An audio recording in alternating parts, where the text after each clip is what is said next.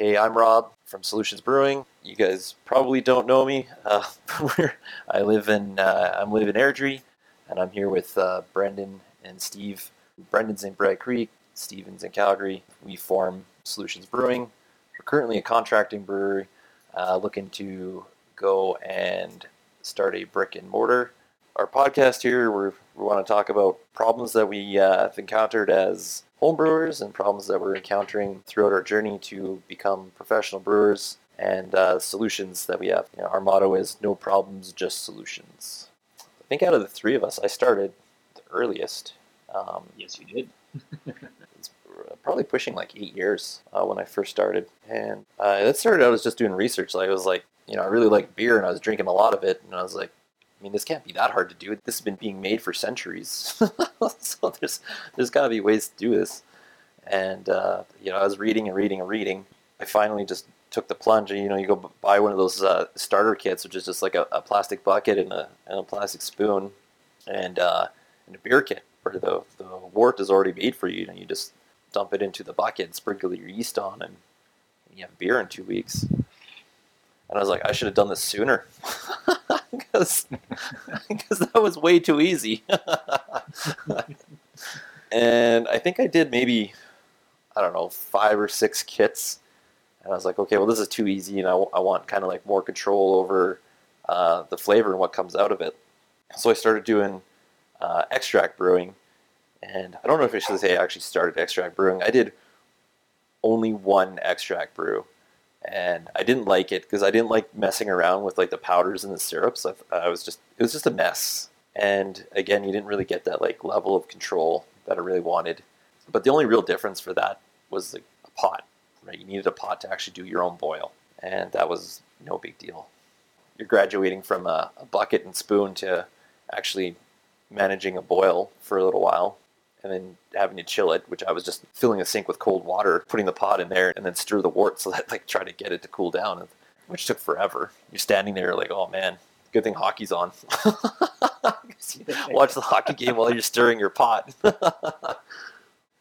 So yeah, that's how I got started into it, and that's how I got into home brewing all grain. And it's one of those things, especially for me, like when you enjoy it, it becomes more than a hobby.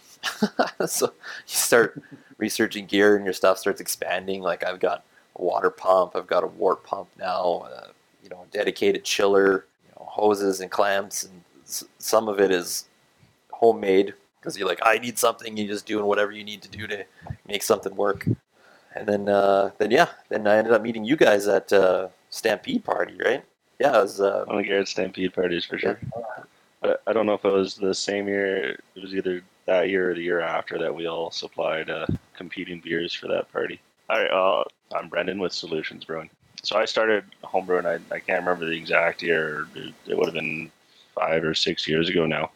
And Steve and I kind of both started right around the same time. And similar to Rob, and I imagine most people started with just a kit. So get the kit, put it in the bucket, and all that sort of stuff, and off you go to the races. And that was fine, but it was always, okay, there should be more.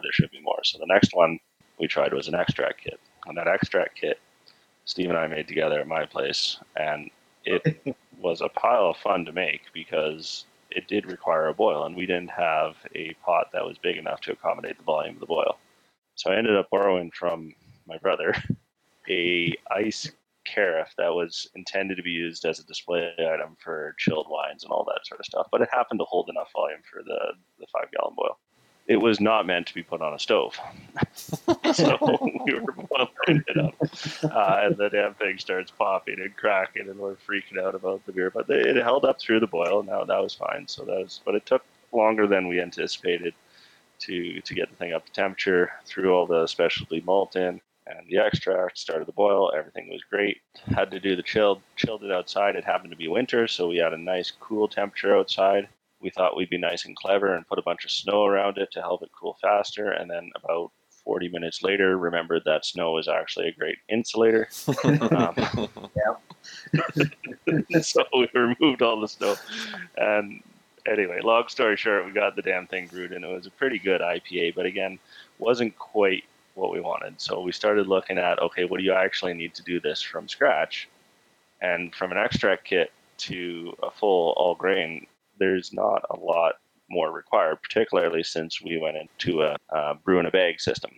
And actually, this would have been right around the time that we would have met you, Rob, because I remember you putting me on to Grapes to Glass as the store to go to for the grain. Yeah, because our first all grain, we needed the supplies to keg it, to actually carbonate it, and we went to Rob to basically be like, he knows what to do, and there we go. Yeah, That's right. We borrowed a keg, we borrowed some CO2, we borrowed everything from you, and then we went out and bought it like the next week. yeah. I remember that. I still swear by Grapes to Glass, man. Like I live in Airdrie, and Grapes to Glass is all the way down on 17th and Sarcee, basically. And I drive from Airdrie all the way down there to get supplies. I probably drive by like 10 stores to go to that one, but that is my go-to. Doug's the owner there. He's a pretty awesome guy. He's got some pretty good staff that works there too. They're all pretty funny. Yeah, I swear by that store. Steve, do you want to? So, hi, this is Stephen Sock from Solutions Brewing Company. And like Brendan, we did start at the same time, and it was because we were brewing wine. I had just moved into my own place. I'd been living with my then girlfriend, now wife, and was in a tiny little apartment, but never had space for wine stuff. And my dad was always a big wine guy, has been making wine for 30 plus years at this point in time. I still remember actually as a kid, like being 4 or 5, and cutting the heads off of dandelions to make dandelion wine. So it's been going on for years and years. And since I moved into my own place, he actually gave me half of his setup. So it gave me a carboy, a pail, a siphon, and basically said, you should start making wine. So of course I did, because wine is delicious. Until one day, Brendan said to me, he said, hey, do you know that we can just buy a kit and make beer? And I went, that is a fantastic idea. Let's do it.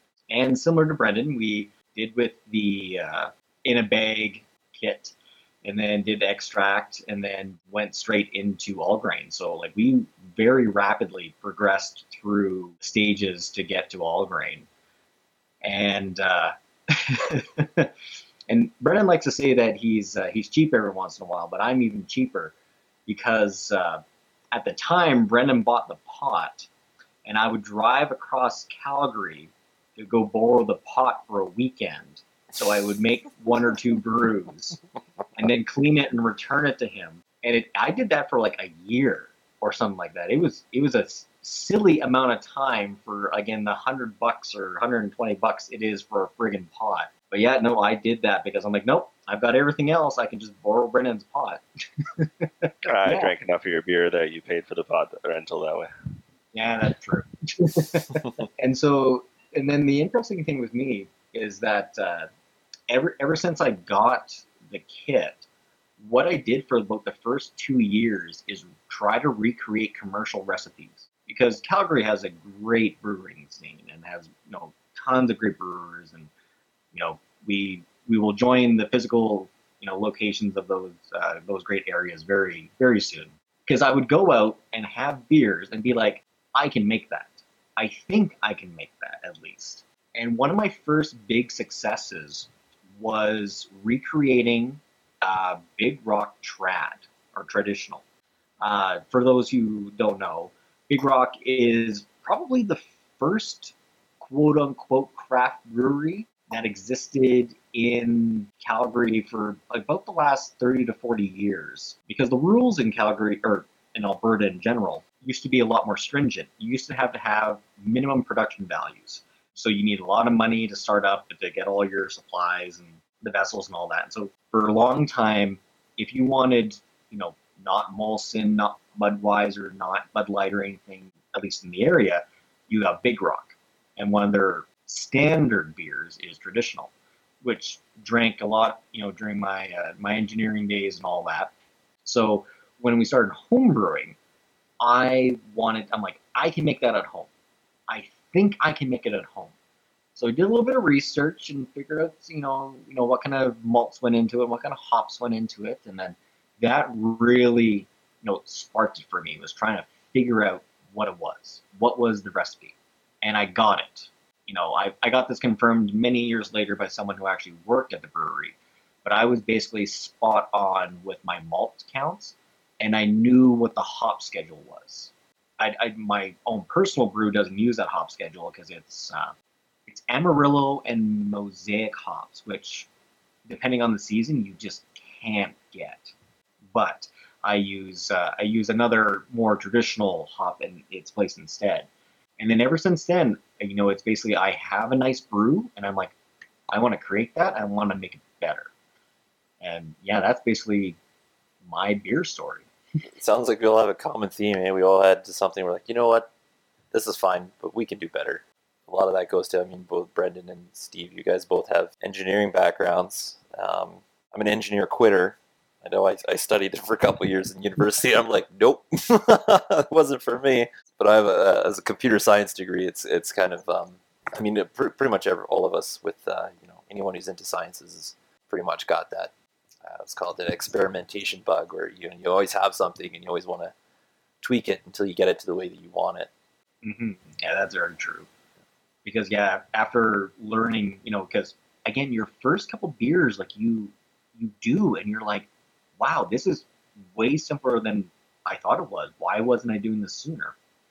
And then after that, you're like, hey, these guys can do it. What's the harm in changing the malts, like adding some more biscuit or doing some more light chocolate malt to something and seeing what I can make out of it? Because experimentation, like there's an infinite amount of possibilities there. Yeah, especially nowadays with we have a lot better access to different malts and different hops, and man, there's like all kinds of different types of yeast too. So even if you keep your malts the same and then you just change your yeast and hops, and you have a totally different beer. Yeah, there's two local breweries in Calgary that really love to do that. I think it's Orden, Colorado, and Cabin Brewing. They really, really love to brew the same beer, but then change either the hops or the yeast. And so, like, it's the same malt bill, but they change one of those, and then they package and sell it as hey, there's this and that.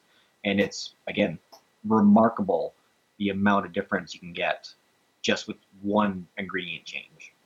Yeah, well, I was learning that other places do that too. Like Outcast is always known for coming out with these crazy beers, and they're always doing stuff in house. And for people listening who don't really understand this, is that every time you create a new beer, you have to register it with AGLC, and they charge you for it per product registration, right? And what I found out was that if you keep the malt bill the same and change other ingredients, they still consider it to be the same beer. So you can keep your malt the same, change your hops and yeast to get different flavor profiles, and it's still considered the same thing. So you don't have to keep paying the registration fees. Which is It's pretty a really sneaky little solution there to get a new product out. Yeah, it's not a whole lot to do it, but it's I always consider it's one of those things that are it's just enough to be annoying. Yeah. So that's who we are, and the podcast here will be having conversations like this, talking about home brewing issues, talking about commercial brewing issues, and generally just discussing beer, which is something we all love to do. And you can't see it, but we're also drinking beer. Of course. All right, guys. Thanks for listening, and we hope to see or hear you again in the next episode. Take care.